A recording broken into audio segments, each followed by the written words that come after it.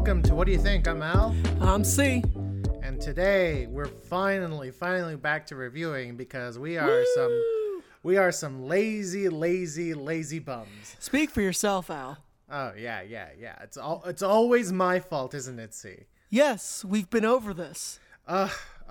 Sometimes you give off such oppressive energy, C. Honestly. Oh, good. I'm glad that scent is finally coming through. No, folks, let's just say life happens sometimes, and that's okay. Life finds a way. Oh, I see what you did there. Right? I see what you did there. The only reason I started this was to somehow work that in here. Well, good. So is this the finale of the podcast? Is that it? No. I'm not saying that. I'm just saying I needed to find a way to use the phrase "life finds a way" to explain why we haven't done something in a couple of days. In any case, we are reviewing the 6th Jurassic Park movie, or the 3rd Jurassic World movie, Jurassic World Dominion. Bum. So the next is Jurassic Universe, right? Is that what's next? No. It would probably be Jurassic Solar System, then Jurassic Galaxies, then Jurassic Universe. Right. Because if they do Jurassic Universe next, that's just jumping the shark. Oh, right. That would jump the shark in this series. That alone. Yeah, exactly. They haven't done that yet.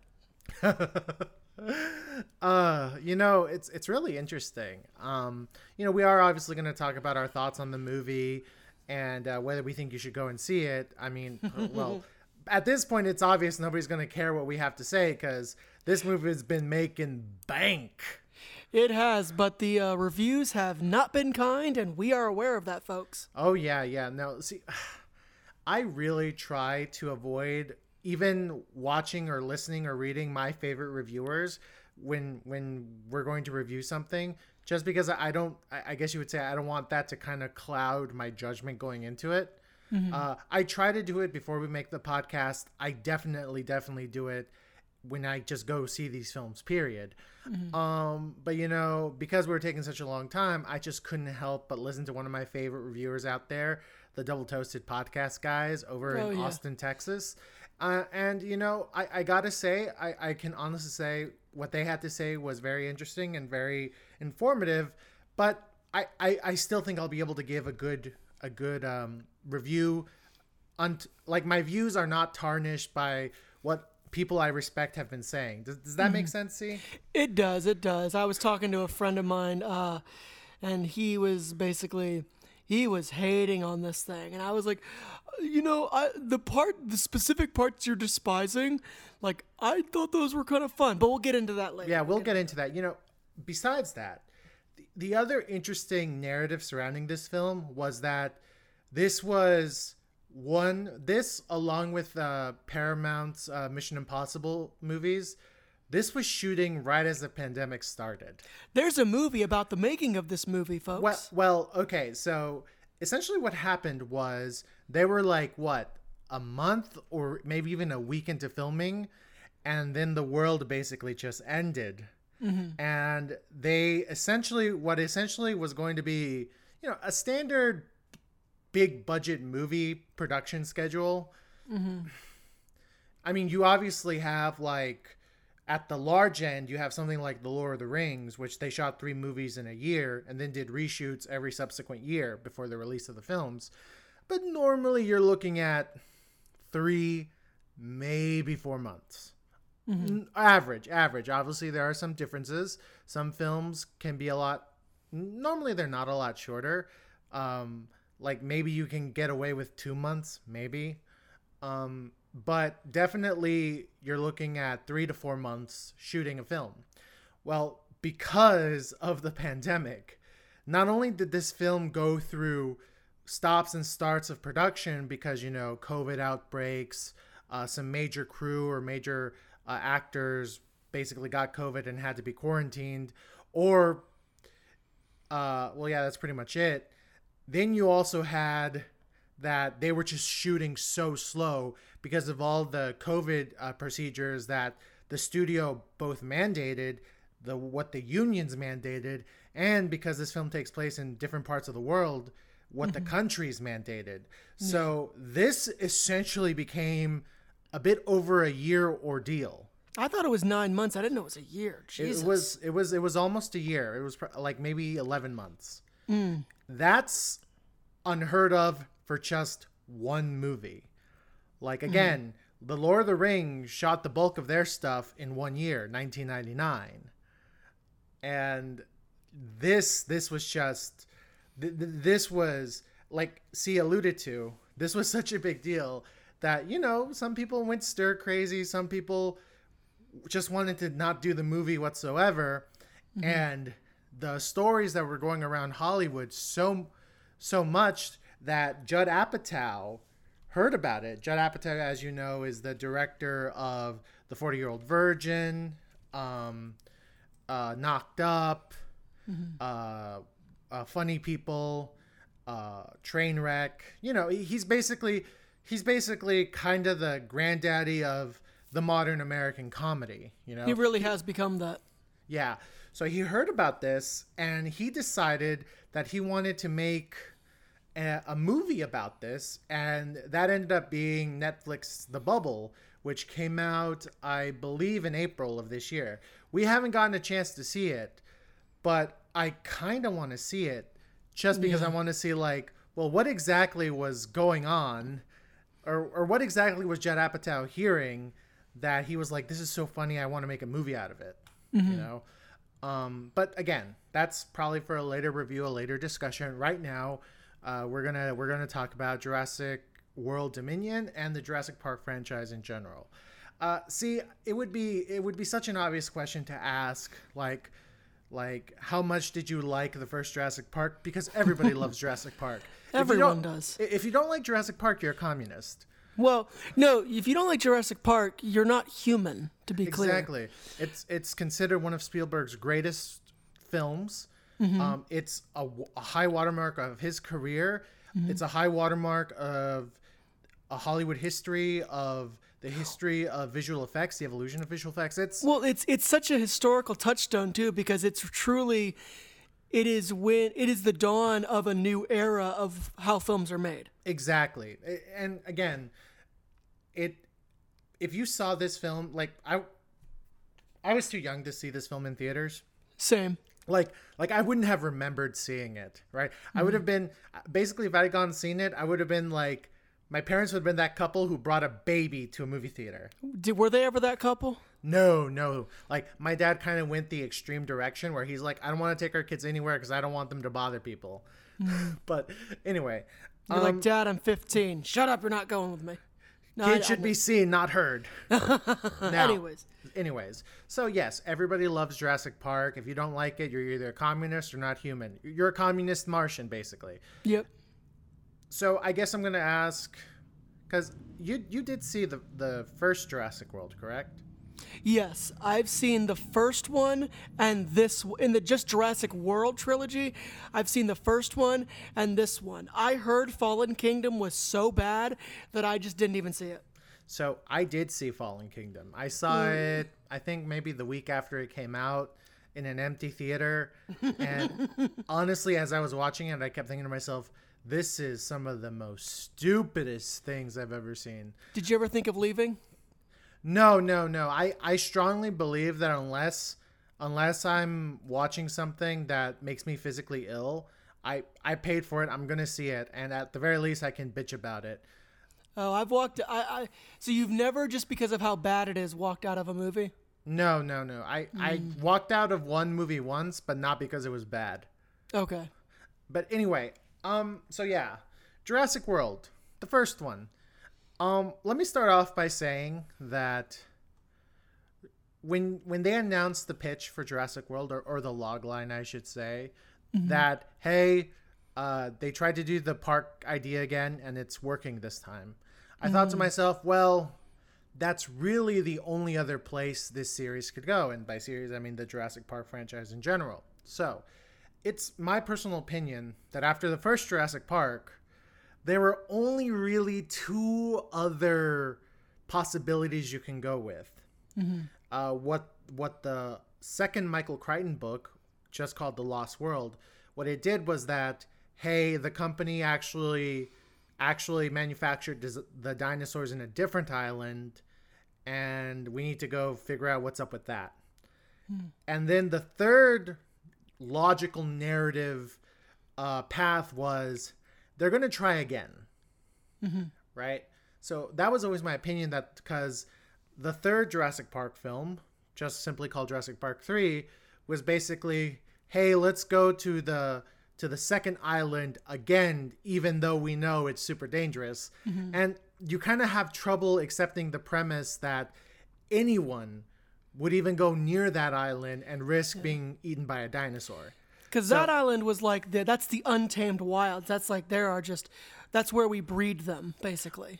Basically, it was where the manufacturing plant was. Because it makes sense. Like, there's just not enough room to develop the dinosaurs in the same island that the park's in, right? And it was hypothetically too dangerous. Like, we can't make them here. Yeah, exactly.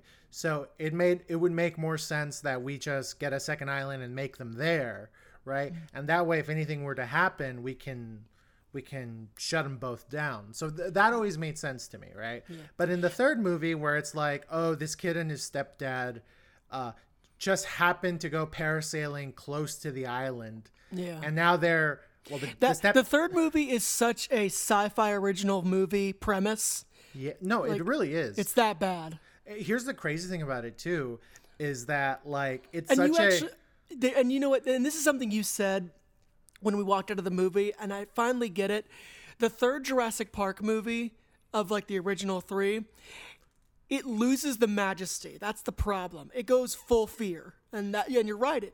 As you mentioned to me earlier, it doesn't work when you do that. Exactly. And it's funny that you call this a sci-fi original movie, because it's literally maybe like 93 minutes long. Also, Alexander Payne co-wrote it, which is a shame. Really? So yeah, if you look it up, or no, he's like one of three. And to be clear, it was one of those scripts that had been passed around like a bunch of times. You know what I mean? Yeah. So he ended up with it. And actually, it was at a film festival I was at, and they're talking to Alexander Payne, and they're interviewing him, and he's telling different things. And someone stood up. It was time for questions, and the guy just said, "Jurassic Park 3?" ? And he's like, "Yeah, what do you want to know?" And he's like, "Well, what? I'm just curious. Like, what made you do that?" And he's like, "Honestly, it's one of the most fun times I've ever had writing something." And he never admitted in that moment if the dinosaur saying Alan was his idea or not, but he did imply that he decided to just go full weird with it. So, it's possible that was his idea. It's so interesting. Alexander Payne is credited on Jurassic Park 3, and I now pronounce you Chuck and Larry. Yes, he is. That is so weird to me. But he with Chuck and Larry, for that one, he did an early second draft that the version that we see that came out is nothing like what was done earlier. No, of course, because the moment Happy Madison got its hands on it, they probably got their own writers to just rewrite everything. That makes total sense. Apparently, the original Chuck and Larry had slightly more. It was apparently the pitch was the bird cage but straight. I'm not even kidding. Like, apparently that was the pitch. That would make sense then why Alexander Payne would write something like that. That makes total sense. But going back to the Jurassic Park franchise, so Jurassic Park 3, I was always like, I really can't believe that someone would go to this island willingly the second time, right? The one I'm being is like Isla. Which one is the park island? Sorna or Nublar? Oh, don't ask me this. Okay, I'm sorry. All right, so basically the factory island. The fact that someone would go there a second time is preposterous. Yeah. So, a director we spoke of earlier, Steven Spielberg, in 2012 went to go see a little movie called Safety Not Guaranteed, and he loved it. He loved it so much, he called the director of Safety Not Guaranteed into his office and said, "Hey, pitch me, Kathleen Kennedy, and Frank Marshall a Jurassic Park movie because we want to make a fourth one, but we can't figure out a story." And this director, by the name of Colin Trevorrow, Colin Trevorrow. Oh, Colin Trevorrow. Sorry. No, you're good. He said, they actually make the park this time, and people go to it, and it's super successful. And this is just my own input on it. I'm assuming the three of them came in their pants when they heard that. Yeah. So obviously Trevorrow signed on to direct the project. It's really funny because when rumors were going around that the Safety Not Guaranteed director had signed on to do a big budget movie, it was weird. No, well, everyone assumed he either signed on to do Star Wars or he was going to do the Avengers sequel, was what the rumors were going around. And he just, because they weren't ready to announce him as the director of Jurassic Park 4, he basically was saying like, yeah, well, I really hope the fans of this franchise are very accepting of me and blah, blah, blah, blah, blah. And he got announced as the director, and the log line for Jurassic World came out. Now, when I first heard of this, when I first heard that, Jurassic Park 4 is InGen made the park, and people are going to it, and it's the most popular park in the world, I said to myself, yes, that is the only other logical path that this series can take. It makes a lot of sense. Also, this would probably be the best way to end the series because the park works. Boom, done. What was needed to be done. I have never, listen, I love Jurassic Park, but I've never been a Jurassic Park hardcore fan. And in the years since I've, been to film school, wrote stuff, gotten into a lot of fandoms, I am just shocked that Jurassic Park franchise has a very dedicated and loyal fan base. It is a little weird. I know someone who's apparently like a celebrity fan of Jurassic Park online, and it's kind of crazy, but it's just one of those things where you're like, wow, people are as passionate about this franchise as they are about like Star Wars, Star Trek, MCU, what have you. Yeah. And since I wasn't on that level, I said to myself like, there's no way they can mess this movie up. It's going to be fine. And then I saw it. It came out in June 2015, and I saw it, and there were some silly things about it. There were some things that kind of, looking back on it, you said to yourself like, well, that was kind of stupid. For instance, Bryce Dallas Howard's character is running around the park, running away from dinosaurs in stiletto heels, and it's just one of those things that you're like, because you just see her running in such an uncomfortable fashion, you're like, how are you not breaking your ankles? I was always skeptical of the Chris Pratt is training velociraptors. Because here, the thing is, sure, we don't know about the dinosaurs and how they acted. Therefore, you can imply a lot of things of them. But at the end of the day, they're lizards. And if you're going to convince me that you can train a bloodthirsty velociraptor to do what you want, that's a hard sell for me. And, ironically enough, in the movie, because the trailers really sold that element of the film hard, trained velociraptors. It was in all the trailers, all the TV spots, everything. See, a trained if he controlled and was in charge of a T-Rex and he had to ride one, that would be cool. We'd accept that. But it'd still be a little stupid, see. It'd be a little stupid, but you're telling me that there isn't a moment where he literally rides it and people would be like, okay, that's fucking cool. At some point, that'd be cool. Well, you got to remember, see, in 2015, Jurassic Park was still considered a quote-unquote grounded franchise. Sure. Now the ironic thing was that in the actual film, the whole Velociraptors, or the whole Owen Grady is training velociraptors thing. Owen Grady is the name of his character. That thing was very subdued, as in I'm trying to train them. They're not really trainable. This is kind of not going as far as you want. And then, oh gosh, who played one of the antagonists in that movie? He played Kingpin in the MCU. Oh yeah, he was in Law and Order: Criminal Intent for years. Yeah. And he was also the villain in Men in Black. Yeah. Yes, he's a great actor. Yeah, he's basically, his whole thing is that hey, I want to sell this technique to the military, and in the end, the movie shows you that this was really stupid. It couldn't go far enough to train them. But basically, the movie was like, hey, it's not really about training velociraptors. It's kind of this naivete that you can dominate nature. It made sense in the film, is what I'm saying. And, you know, I liked it. Did you like Jurassic World? Okay, so for me, it was better than Jurassic Park 3.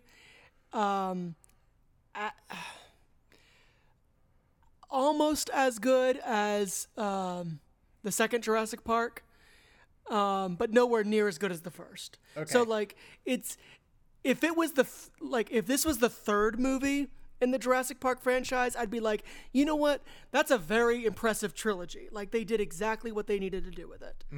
But instead, you have a really bad movie in between. Okay, so when and I can't believe I forgot to mention him. The Indominus Rex. Everything about him, you know, at the time I was like, okay, fine, whatever.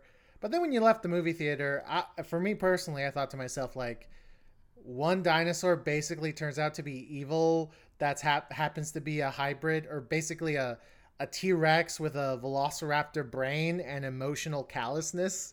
Yeah, that was weird. And then yeah. When I left the theater with that, I was like, oh, that's kind of silly. The whole Indominus Rex thing was kind of silly, but you know, whatever. They needed a reason to justify that the whole park went to shit.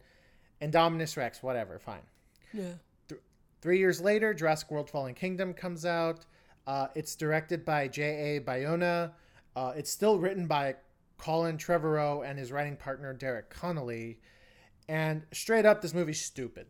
This movie is straight up stupid. I looked up a plot summary and it looked dumb as shit. So essentially, the second iteration of Jurassic Park is now basically gone, and it's essentially the first part is essentially the first two acts is the plot of. Actually, no. Let me rephrase that. The first two acts of Jurassic World: Fallen Kingdom are the first two acts of the plot of The Lost World, Jurassic Park. Essentially, they have to go to the park and they have to rescue these dinosaurs because the volcano is going to erupt. And you think to yourself, like, okay, that sounds stupid that they're willingly going back with the flimsy excuse of we need to save these animals. And you know what? You kind of accept it.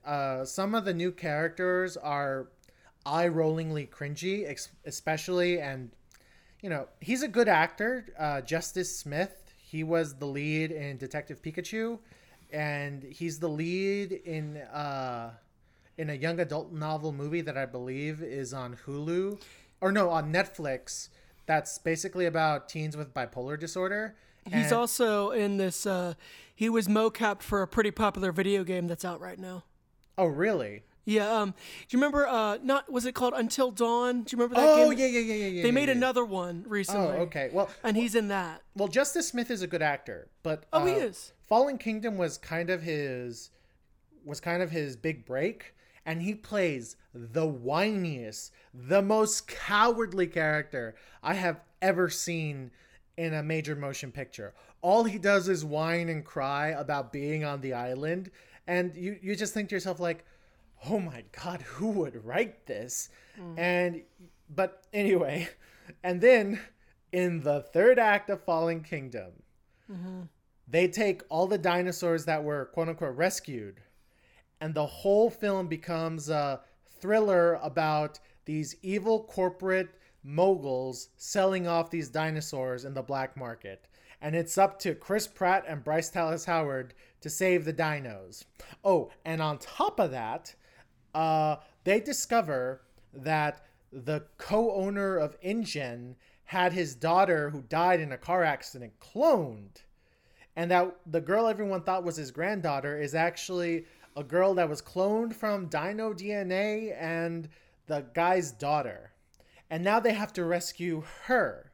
And the reason they have to rescue her is because B.D. Wong's character decided, you know what?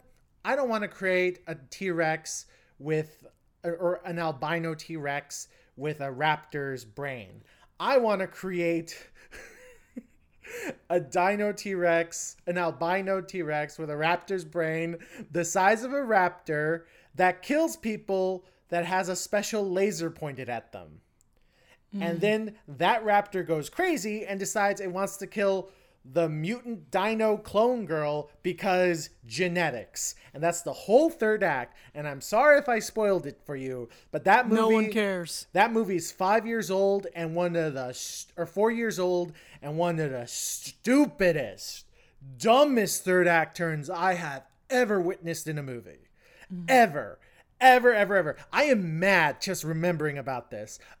Like, listen, I know everyone says that Colin Trevorrow, because eventually he did get a Star Wars gig. He got Star Wars Episode 9. I know everyone says that him directing the Book of Henry cost him that job. No, it had to have been writing that piece of garbage. Jurassic World Fallen Kingdom. You cannot hire anyone who wrote that garbage and say, hey, let's give you the keys to the biggest Hollywood franchise in the world. I'm sorry. No. How about we watch the trailer for Jurassic World Dominion and then talk about it? Sure. I want to point out, hold on. Al? Yeah? We're 26 minutes in, and we haven't even talked about the movie. But do you want to, no, you know what? No, I like this. Put on Fallen Kingdom, and let's analyze the shit out of this shitty trailer. Do it. All right. Give me one sec. Let's just say, ladies and gentlemen, that I have a lot of pent-up frustration that I paid good money to see that god-awful piece of garbage known as Jurassic World Fallen Kingdom. All right.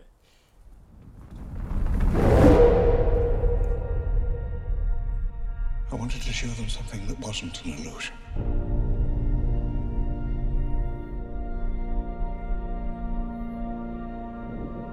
Something that was real.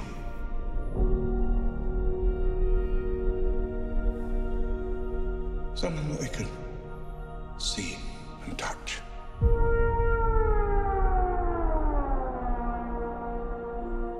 Creation is an act of sheer will. Life will find a way.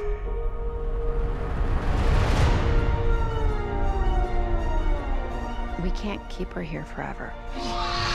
They find her, we're never gonna see her again. We gotta protect her, that's our job. Humans and dinosaurs can't coexist. We created an ecological disaster.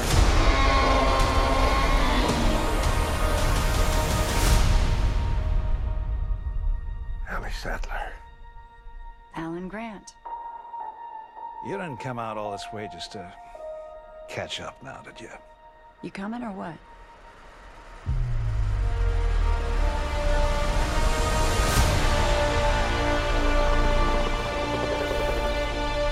We're racing toward the extinction of our species. We not only lack dominion over nature, we're subordinate to it.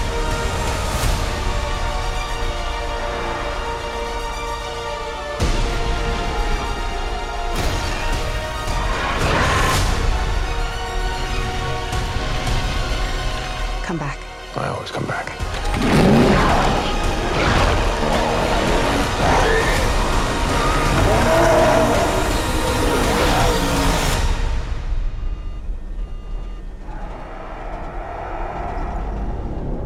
That's another plane, right?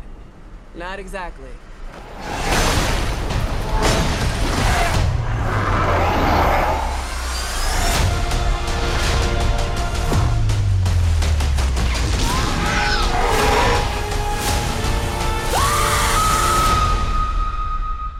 Don't move.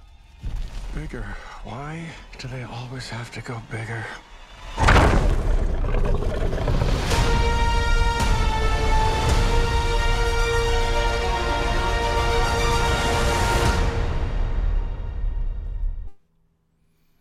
All right, so I just want to say that after walking out of this movie, I realized the only place that this franchise can go is back. And I think, truly, and at this point, if I say this on the podcast, it's anyone's idea, I guess, but either a mini series or a movie, but it'd be better as a mini series that starts with them discovering the amber with the mosquito in it, and all the way up until while they're building Jurassic Park. There's something there where they're like actually delving into making a dinosaur, and the first episode, or maybe the second episode, ends with them hatching their first dinosaur, and it's this remarkable moment.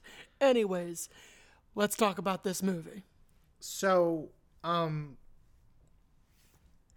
basically, and something I forgot to add in my Fallen Kingdom rant was, in the end, you know, the bad guys get eaten by dinosaurs, the good guys win, and incidentally, all those captured dinos get released into the wild. Mm-hmm.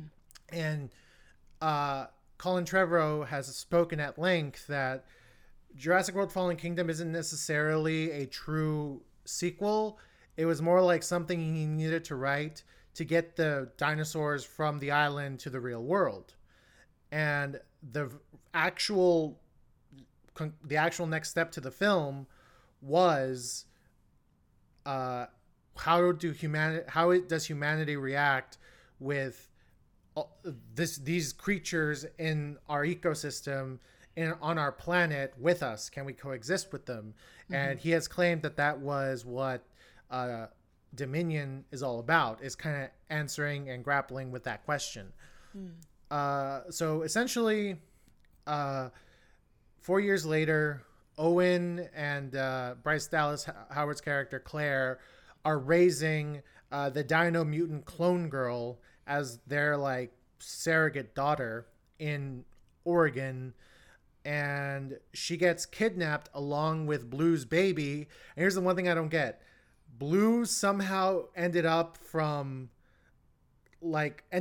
of living nearby Owen, just incidentally 4 years later. That was the one thing I was like, really? You would think she would have gone to, I don't know, Arizona instead of ice cold Oregon, but that's also, just me. The Velociraptor Blue, they just casually mentioned that she asexually reproduced a baby. Yeah. That's dangerous as shit if you have velociraptors that can asexually reproduce. And essentially, the baby gets kidnapped with a mutant dino clone girl as well. Yeah. And they basically go on this investigation to figure out where she is, who kidnapped her, why they kidnapped her, and, you know, trying to reunite that family together.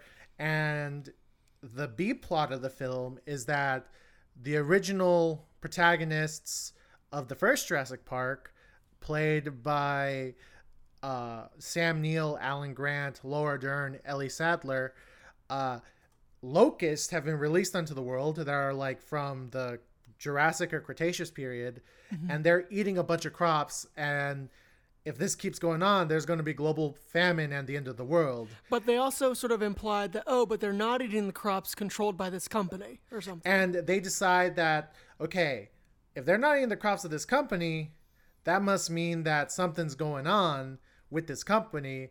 And it just so happens that the third lead of the original Jurassic Park, Ian Malcolm, played by Jeff Goldblum, is like the in-house philosopher for the company. The company's called Biosyn, and they're basically like if Monsanto by way of Apple. Yep, truly. And they basically go meet up with him at the headquarters of Biosyn, which happens to be in Italy, where Biosyn also happens to be taking in all the dinosaurs from the wild and putting them in like a big valley natural preserve in Russia. Right? No. It's like in somewhere in the Italian mountains. Oh. And they eventually, the A plot and B plot are going to converge, and along with a lot of dinosaurs. So that's basically the plot. As and I said, convergence is messy. The convergence is messy. Now, like C said, the convergence is messy. The story kind of stretches almost paper thin to justify certain people meeting with each other or certain people working together or being in a certain place at a certain time. And, you know, effectively you now have a cast of 8, and I say 8 because along with the 3 leads from Jurassic World, or you have 2 leads in Chris Pratt's character, Bryce Dallas Howard's character, and then Mutant Dino Clone Girl, the 3 leads from the original Jurassic Park movie, and then you get 2 new leads. You get I'm gonna mess up his name, Mamodo Athie as Ramsey Cole. He basically plays like a young staffer working for Biosyn. And DeWanda Wise, who plays Kayla Watts, and she's basically this pilot who works in trafficking dinosaurs illegally, and she ends up meeting with Owen Grady and Ellie Sattler. Or not Ellie Sattler, Claire Deering, Bryce Dallas Howard's character. So you got 8 main characters, and sometimes, you know, you don't have enough time to develop all of them. And the antagonist is not that good. He's played by Campbell Scott. He plays Lewis Dodgson, who, for those of you that don't remember, he was the guy who asked Wayne Knight to steal him some dino DNA in a shaving cream bottle. And they actually do a very cute reference to that. I'll give them that. Yeah, like you don't, because obviously you're not going to remember all the characters' name from a movie that maybe the last time you watched it was a year ago, right? And then when you find out it's him, you're like, oh shit, it's Dodgson. Remember? Dodgson, we got Dodgson over here. But anyway, all that, right? This film has problems. And it's frustrating to say and frustrating to admit. But this film is not bad. Well, it's not as bad as we thought it was going to be, I think. Or as we all assumed it was going to be. Yeah. This film... Did you want to not like it as much as you did? Yes, I wanted to hate it because Fallen Kingdom just offended my sense of... Listen, I didn't have a problem with Fallen Kingdom up until the 3rd act. When the 3rd act happens and we find out that, by the way, the character's name is Maisie Lockwood. When we find out that Maisie Lockwood is a dino mutant clone girl, and that they basically turned the Indominus Rex into the Indoraptor who needs heat-seeking lasers to kill people, I'm like, this offends me. This is stupid. It's literally like with Austin Powers, the sharks with the lasers on their heads. Exactly. It's like that level. And you expect that, because listen, the trailer we just saw doesn't do anything to encourage you to think that this is going to be a good movie. No. And in some ways, it's not a good movie, but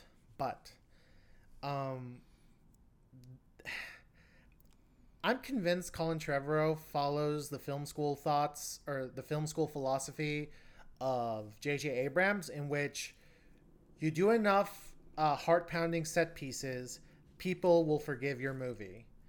And in a way, he does this in this movie, but I would even say he does it better than J.J. Because I won't go that far. Okay. When you saw Star Trek Into Darkness. Oh, of course you're going to pick that one. Or Force Awakens. You walked out going like, that was fun. How long did it take you to realize what you saw was actually kind of stupid? So, listen, I don't hate Force Awakens, but that's a podcast for another time. Okay. For Into Darkness, it took me a full 24 hours to realize that was dumb as shit. Okay. I'm still not at that level where I walked away from Dominion going, oh, that was really, really stupid. I'm getting a little bit more there, but we'll get into that. Okay. So that's good. Let's get your thoughts on it. Give your full thoughts on this, because I've already ranted. Yeah, so here's my thing. I try not to let outside opinion determine my opinion on a movie, but when you start to talk about a movie and then suddenly other people start saying things, and every once in a while you're like, well, that is a good point. That started to happen to me. So here's my thing as a whole. At the end of the day, the parts that I thought were going to be dumb as shit were kind of cool, and the parts that I didn't think I'd care about were kind of dumb as shit. Like, that's sort of where it was at. Here's the biggest example. My favorite part of the movie is literally the dino race in Italy, or the dino car chase in Italy. I know it sounds silly to say that, but literally they are on motorcycles and cars driving away from these velociraptors and T-Rexes that have just been released into the city. I was ready for some cringe, and at the end I was like, that was awesome. Like, that was really, really cool. You know, when you bring that up, I have to say I totally agree with you. And here's what makes it so frustrating. I'm mad that I like it. No. Okay, so basically what happens in Malta, I believe, these velociraptors get released and they start chasing our protagonists. This is also the scene / set piece where, what's that gentleman's name? The French actor from, Omar Sy. Mm-hmm. This is where Omar Sy reappears as Owen Grady's, like... That's another thing this movie did. They had cameos from the other movies. Yeah. That was the thing of this movie, and it's a little weird. And you think the moment he comes up on screen, you're like, oh, great. Just a glorified cameo, which it kind of is, but it's justified. Mm-hmm. And then you find out that the velociraptors that get released happen to be Indoraptors. Basically, clones of the antagonists from the second film, Fallen Kingdom. Mm-hmm. But, you know... They're not like these mustache twirling, like albino, like weird looking raptor that like... No, they adjusted their look because they realized it was dumb. They're animals, basically. Yeah. They're animals. But with the laser pointer thing. Yeah. Which is used kind of well in this. I even have to admit that. Yeah, and what was frustrating that all that, and I'm like, oh great, this is going to be the worst part of the film. And throughout the entire set piece, I'm like, wow, this is really well done. The sound design is great. The shot choices are creative. Like, you actually are feeling your heartbeat go up. Like, literally, my Apple Watch told me my heartbeat was elevated as I was watching this. And I'm like, damn, Trevorrow, you got me. You got me. And you're mad. You're like, why did this work? Yeah, and it's intercut with these little character moments from Bryce Dallas Howard, Chris Pratt, Omar Sy. Also the new character, Kayla Watts, played by DeWanda Wise. Yeah. And it's just a really, really well done set piece. Yeah. It's actually, because it's actually done at a reasonable pace too, it's actually a good, example to watch if you want to figure out how to do a car chase that's also easy to not easy to shoot, I don't want to say that, but isn't like Michael Bay level is what I mean. Like, you can see the basic steps of okay, they did this, then they did that, then they did this, and then they cut here and then they cut there. You realize in watching that movie, car chases are a good car chase is 3 perspectives. The protagonist driving, the antagonist driving, and some sort of emotional drama happening somewhere else. And that's what makes a good chase. No, and this movie broke it down really well. No, yeah, it was really, really well done. And I was frustrated that I was enjoying it so much. Kind of to add to that, I'm going to ask you. Yeah. Since we talked about, the Jurassic World protagonists, mm-hmm. what was the Jurassic Park protagonist part where you're like, oh man, I'm really enjoying this. Damn it. Okay, so for me, I'll get into something about the use of the many protagonists towards the end, but one thing I will say, let me think. So, I will say, for me, the main part about just enjoying it was just most of the action sequences, I was mad at how much I liked them, with the exception of one thing that I'll get into it soon. But it's because here's the thing. At the end of the day, the better emotional beats came from the original Jurassic Park protagonists. I totally agree. The Jurassic World protagonists, at the end of the day, I know people were saying Chris Pratt was phoning it in. I don't want to agree. I'm sure he was under a lot of stress. I'm sure everyone was under a lot of stress when making that movie, considering everything that was going on. But there's a moment, in fact, you see it in the trailer where he goes, "We gotta protect her." It's like, that's a little phoned in. That's not a person anymore. You gotta remember that probably when they shot that scene, they were 8 months into a production schedule that was supposed to be 4 months. No, I know. So I'm not blaming them at all. I'm sure they went through. In fact, I might watch the movie soon about their experience. But point being is that it's like the better emotional beats came from the park. We'll just call them the park protagonists instead of the world protagonists. Yeah. That being said, I will mention though, so basically, as I said, the movie's strengths were in all its surprisingly good action sequences. But here's the thing about the movie. It grew on me. I started out in the first act, I was like, this is dumb.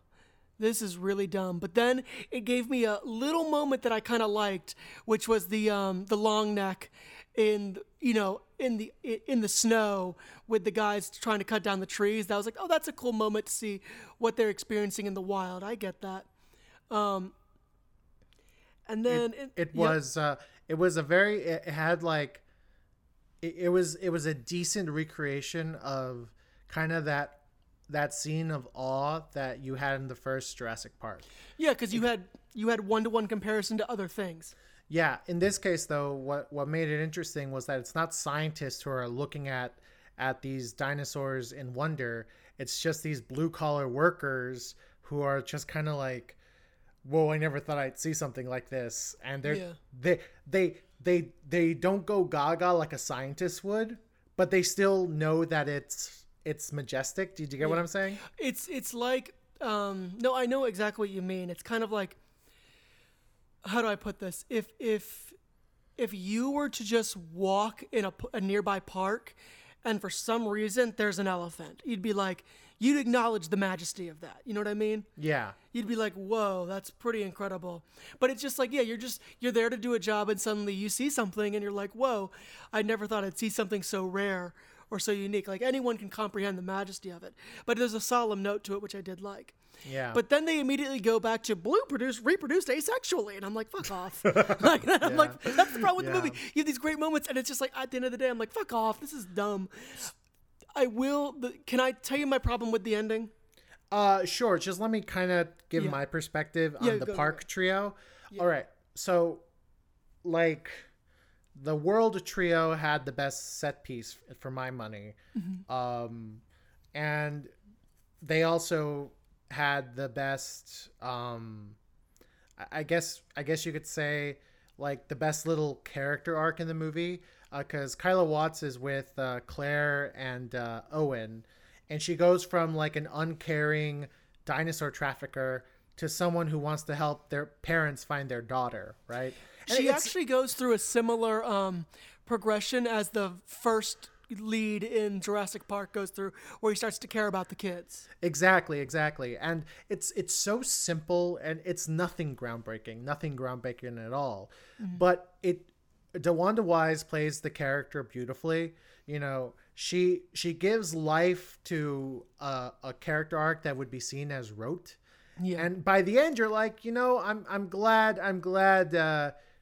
you're here. Is kind of how I was feeling. Like, she wasn't like eye-rollingly incompetent or eye-rollingly super competent. She was that character who's like, oh God, this is all really crazy, but I'm not going to be like an anchor to the protagonists. Yeah. But I'm also not going to be like, think that I'm above all this, you know? She was the new, and I wish there was a better way to say this. She was the new everyman, like you know what it was? She was she was like an emotional Swiss Army knife, where you definitely useful, but not over the top. Exactly. Yeah, no. And you know, I gotta say, at the end, I was like, oh, I really liked that character of Kayla Watts. I really did. Mm-hmm. And listen, I think Mahmoud Athie played Ramsey decently. Mm-hmm. He just wasn't given a lot to do. I mean, no. I'm glad they didn't make him a wimp or super incompetent, but it's also like, you know, you're just kind of there to be like that one millennial or Zoomer who actually has a conscience. But anyway, mm-hmm. The Park Trio. What makes it more emotionally captivating is the fact that, and see, I don't know if you'll agree or disagree with me at this. Did you think Sam Neill and Laura Dern had better chemistry in this than they had in the original Jurassic Park? Because I think they did. I don't think they did. I thought it was a little forced in this one. I thought their chemistry in the original one was really powerful because There was something about like them. They had this like little. There was a banter to them in the first one. This one seemed a little forced. I felt. See, I disagree. And listen, when I heard that, like, the crux of Ellie and Alan's interactions would be like them kind of getting back together, I thought to myself, I really wish they wouldn't do that. The third film already established that, you know, she married someone else and he kind of stayed single. And for one of the few things I can say about the third, that's good about the third movie, is that it touches upon kind of Alan Grant having this kind of coming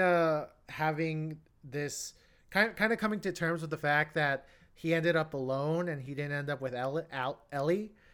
Even though, you know, at the end of the first one, you think like, oh, he's going to want kids with her now, yada, yada, yada. And you thought, okay, that's an interesting place to take the character, whatever. But then when they're like, okay, now it's going to be them really getting together, I thought to myself, like, I'm not going to like this. This is going to be bad. But I honestly, I can't lie to you, see? I really did feel like that mutual attraction, all those years of regret, I felt it between them. Well, they're also just very talented actors and they're able to do that. But I just thought it was a little, there seemed like to be this, like, it was like they were doing it because the script demanded of it. I just didn't quite feel it. But that's just me. That's just me. Okay. So, you know, when he goes like, yeah, I'll go with you to figure out what these locusts are doing, I was like, no, you're following her because you kind of want to ask her out, you little bitch. But anyway.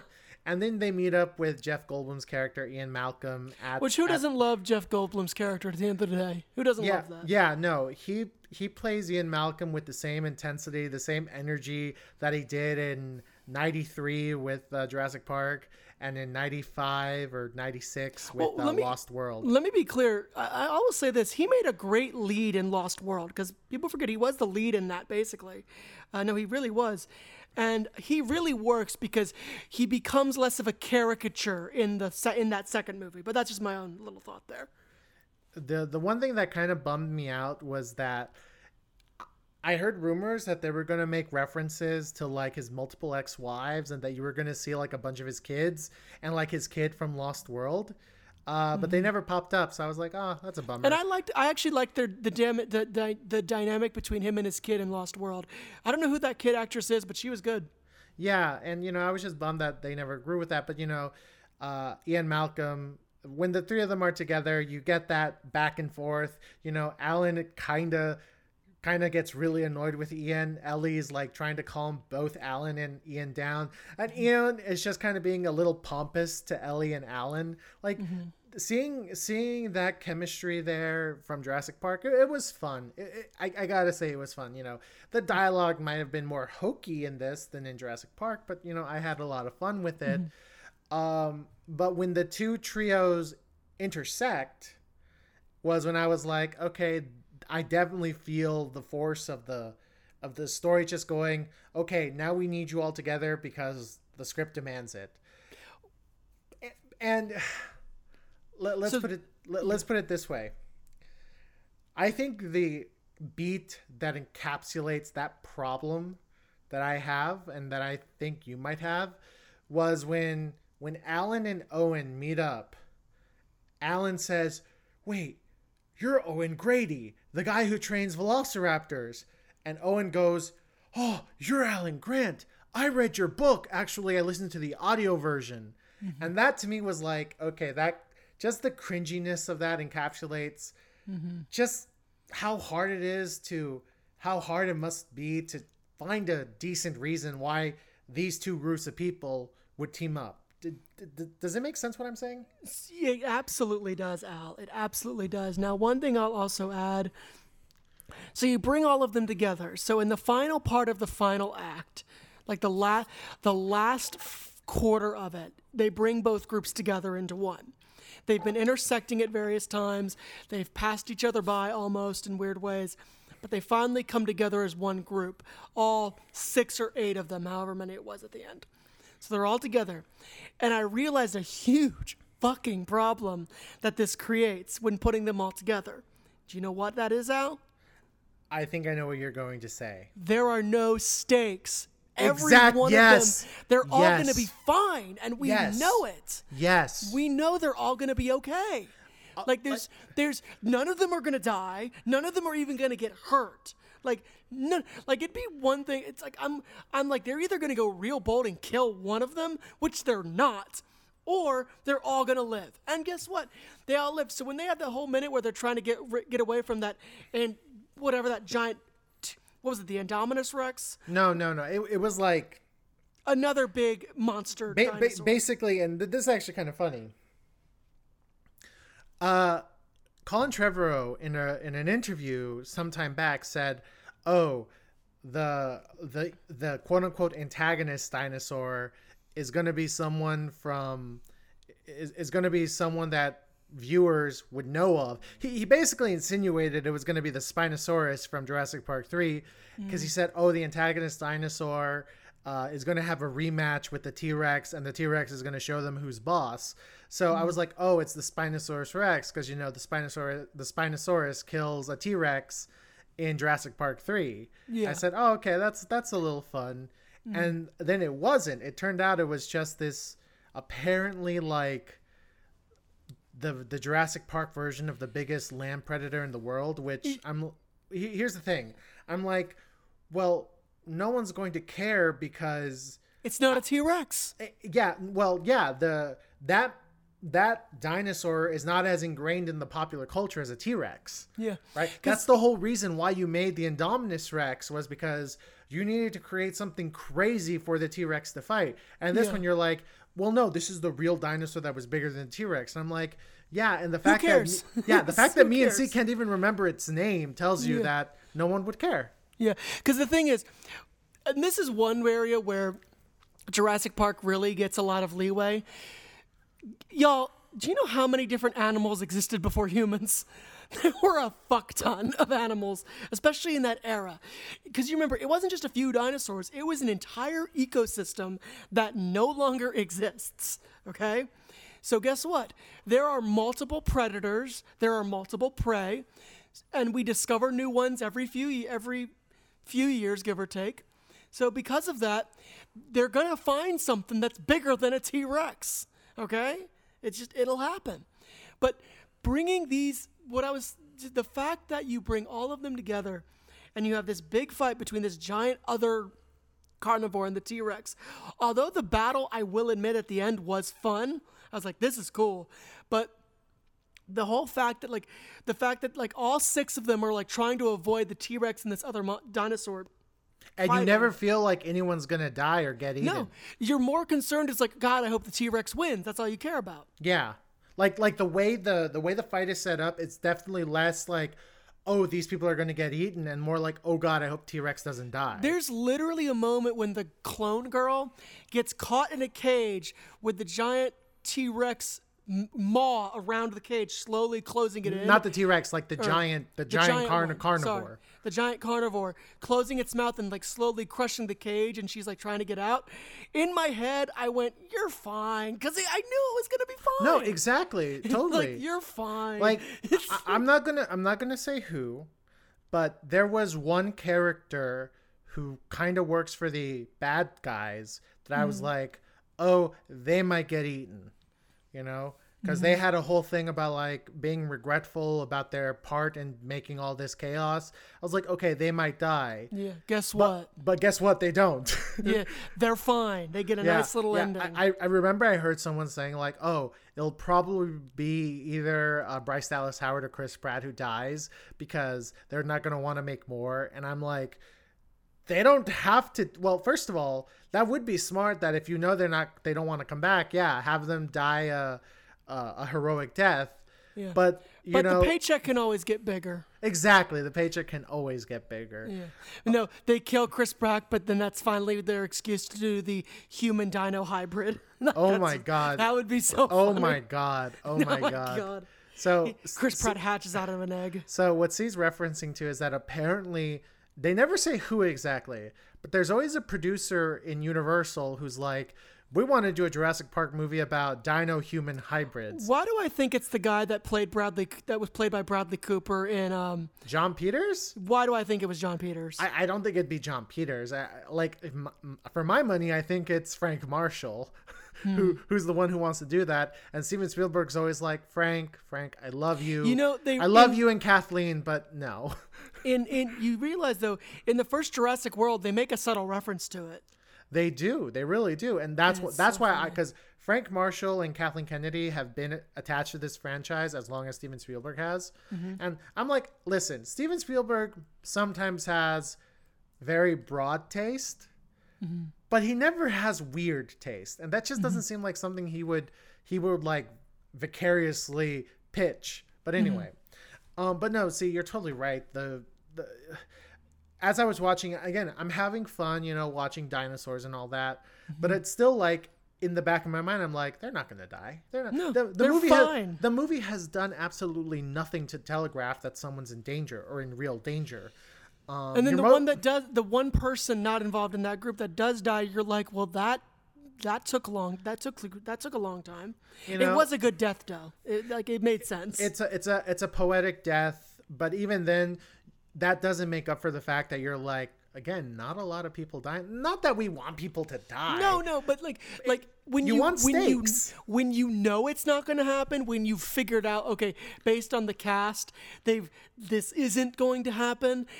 6 movies worth, and they're fine. No, it's exactly. All good. So, I mentioned it, but I'll say this. Something else, and the reason why I think this movie is making gangbusters in the box office is one and one reason only: the dinos. And listen, they're fun. What else can I say? Are great. Here's something that I never thought I'd say. Contrary to what you might think, dear listener, there are quite a bit of practical effect dinosaurs in this movie. A shocking amount, and I'm happy about that. I would at least say 45%. Yeah, pretty close to that. More than you'd think. Like, obviously, we're not talking original Jurassic Park levels. No, we're not saying that. But we're definitely saying that I was like, that's an animatronic, and that's amazing. Like I was literally getting giddy every time I saw a close-up of a dinosaur, and I'm like, have you noticed they're going back to animatronics for things when it's a close-up now? Not even a medium shot, though. It has to be a close-up. Yes, I have noticed that. And I think they figured out that, like, it genuinely looks better. I was so happy that Colin Trevorrow really, really fulfilled his promise of, like, listen, I understand that there was not nearly enough animatronic dinosaurs in Jurassic World. I understand that Fallen Kingdom barely made that any better, and it left a bad taste in your mouth. So here's all the animatronic dinos we can feasibly put in this movie. Yeah. And listen, it's great. You watch it and you're just in awe at the craftsmanship of these dinosaurs. It's one of these things where you're like, the more real you can make them, the better. Like, it justifies going to see this on the large screen and not waiting for it to pop up on Peacock, because as this is Universal, and Universal is part of Comcast, and Comcast owns Peacock, so all Jurassic Park movies are going to end up on Peacock. But no, I really enjoyed it. There's one scene where Laura Dern is interacting with a baby Triceratops with Sam Neill kind of looking at it like, I don't want to, but I kind of want to touch it, because Triceratops are his favorite dinosaur. And I was like, this is so awesome, this is so cool. And because listen, contrary to popular belief, there are still animatronic designers out there, and the craft has been advancing, even though CGI has essentially drove them out of business. So there's so many points of mobility. But it's advancing. The way it's advancing, from what I understand, is they're like, how do we... It's not to make them move better or make them look more realistic, because people have decided that you can just add a layer of CGI to it and make it work. But it's, how do we make it cheaper to make these things? How do we use less innards to make this move? But they still give them like a lot of points of mobility where before just the head moved, or maybe the head and the eyelids. Now it's the head, the eyelids, the nostrils, like extra muscles on the jaw. Like it I'm not saying it looks lifelike. I'm just saying you're just shocked at how intricate these animatronics can be.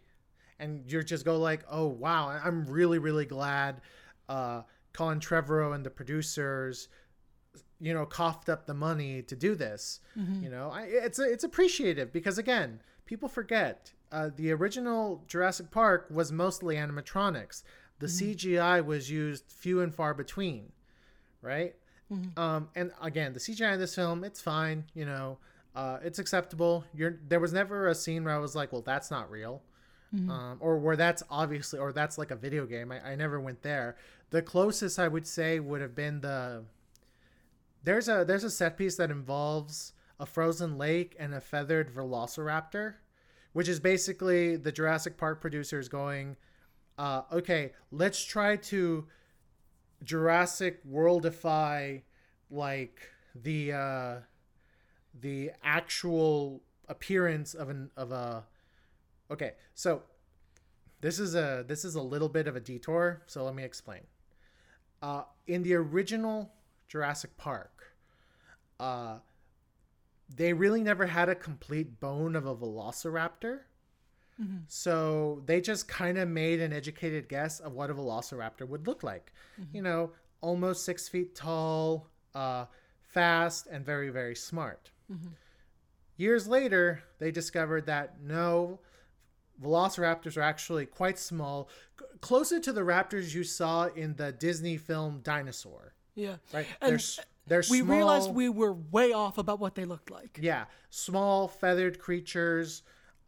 They're not wolves, they're coyotes, basically. Coyotes, big chickens that act like coyotes. Well, yeah.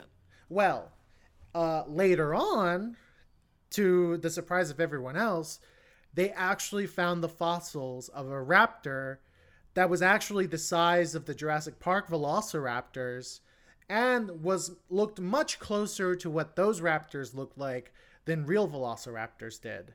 And they called that raptor the Ultra Raptor. And now, as a bit of a shout out to that discovery in Dominion, Chris Pratt and DeWanda Wise have a set piece with an Ultra Raptor, which is, you know, it looks about as accurate as they think that dinosaur would have looked like. You know, it has feathers, kind of runs like a chicken. It runs like a chicken. It looks like it's trying to fly, but it can't. And it probably was really good at swimming underwater. And I thought that was really cool. If you're a dinosaur nerd out there and you saw this set piece, you'd be like, oh shit, they brought in the Ultra Raptor. And I thought that was a little fun. It is fun, and I think because one thing so also real quick for those of you out there, one of the best behind the scenes movies ever is the one for the first Jurassic Park.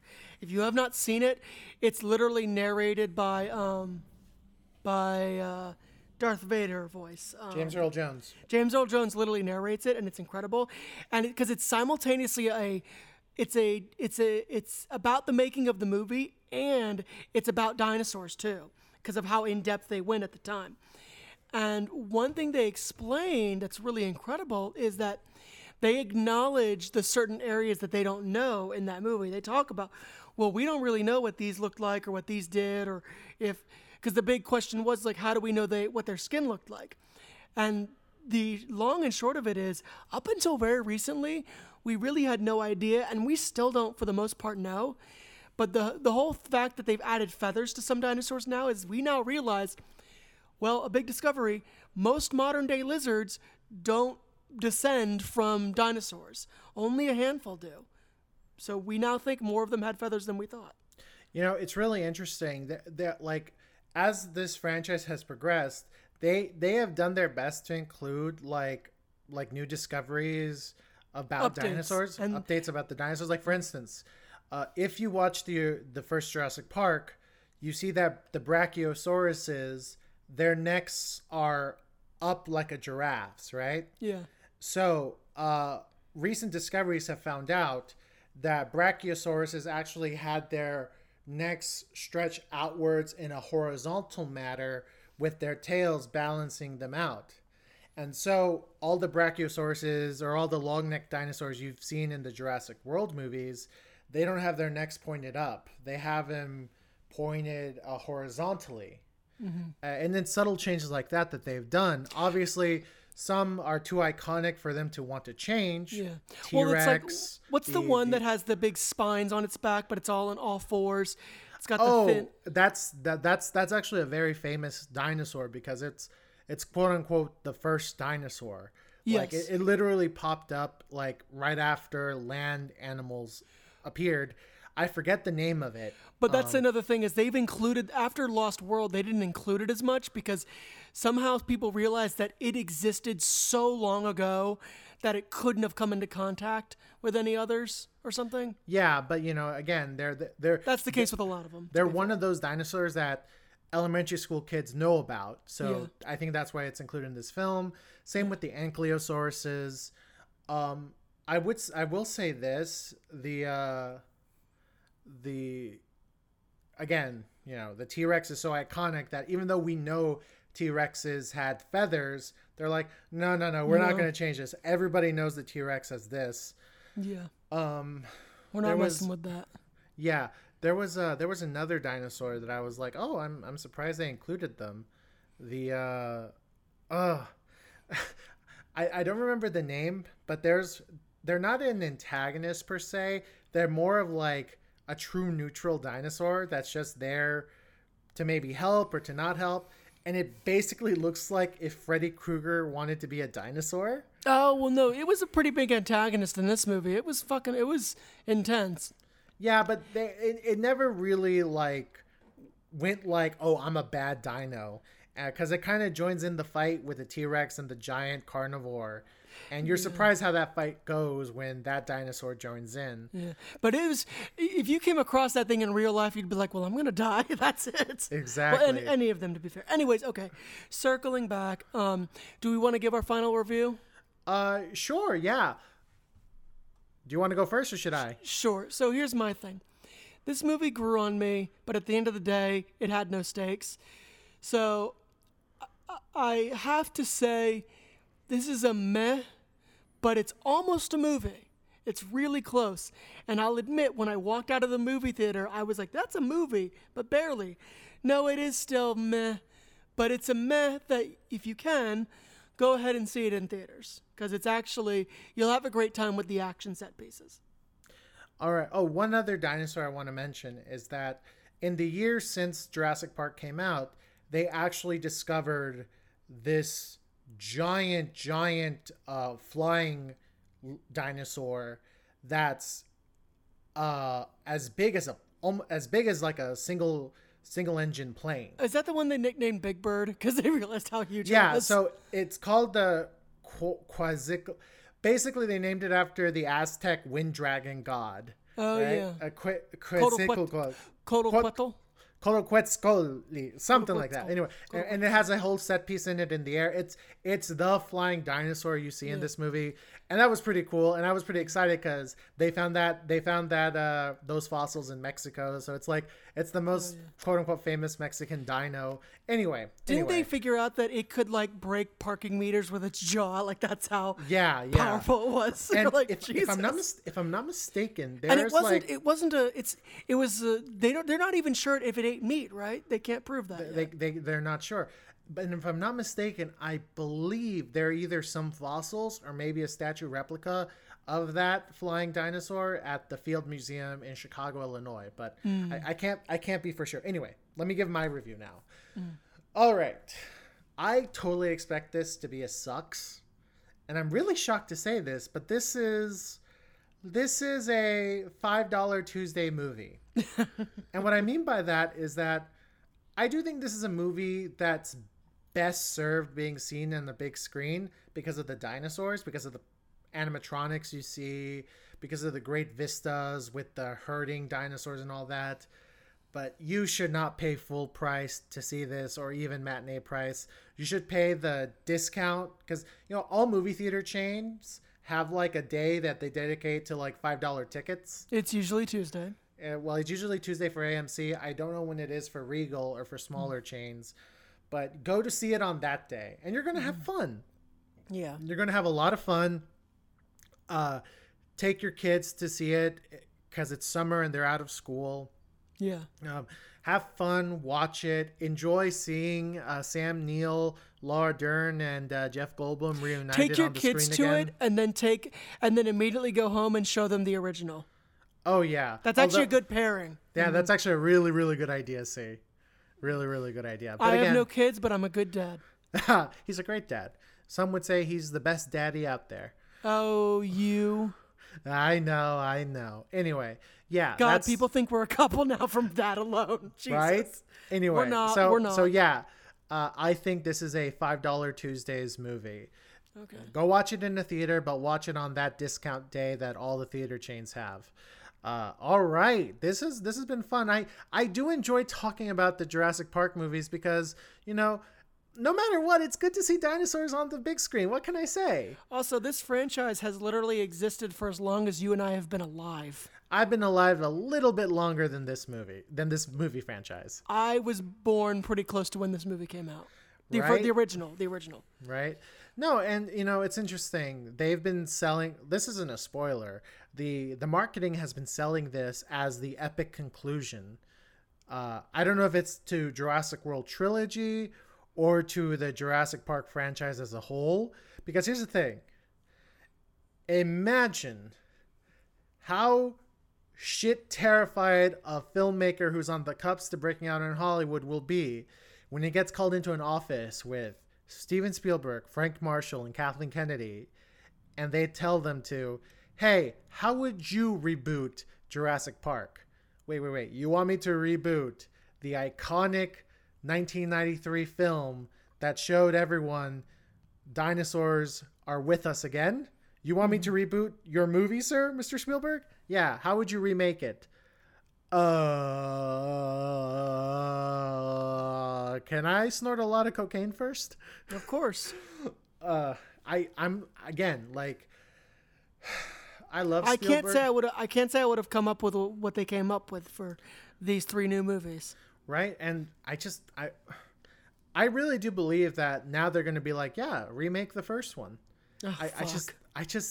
Oh, please. Any producers listening out there, which they're not, please don't leave it alone. I know. See, I know it's hard to hear, but again, after you say like, oh, this is the epic conclusion, the only other way to go is to do a remake. But just do something different. Like, all right. So when does a franchise die? When you beat it into the ground? Anyways, that's a separate podcast. That is a separate podcast. Oh my gosh. Separate. That's a great I'm writing that down. It's like, anyway. when do you stop the franchise? Anyway, ladies and gentlemen, this has been What Do You Think? I'm Al. I'm C. 10 million years in the making. Good night. Terminator Dark Fate, everybody. It died that day. Goodbye, everybody. Good night.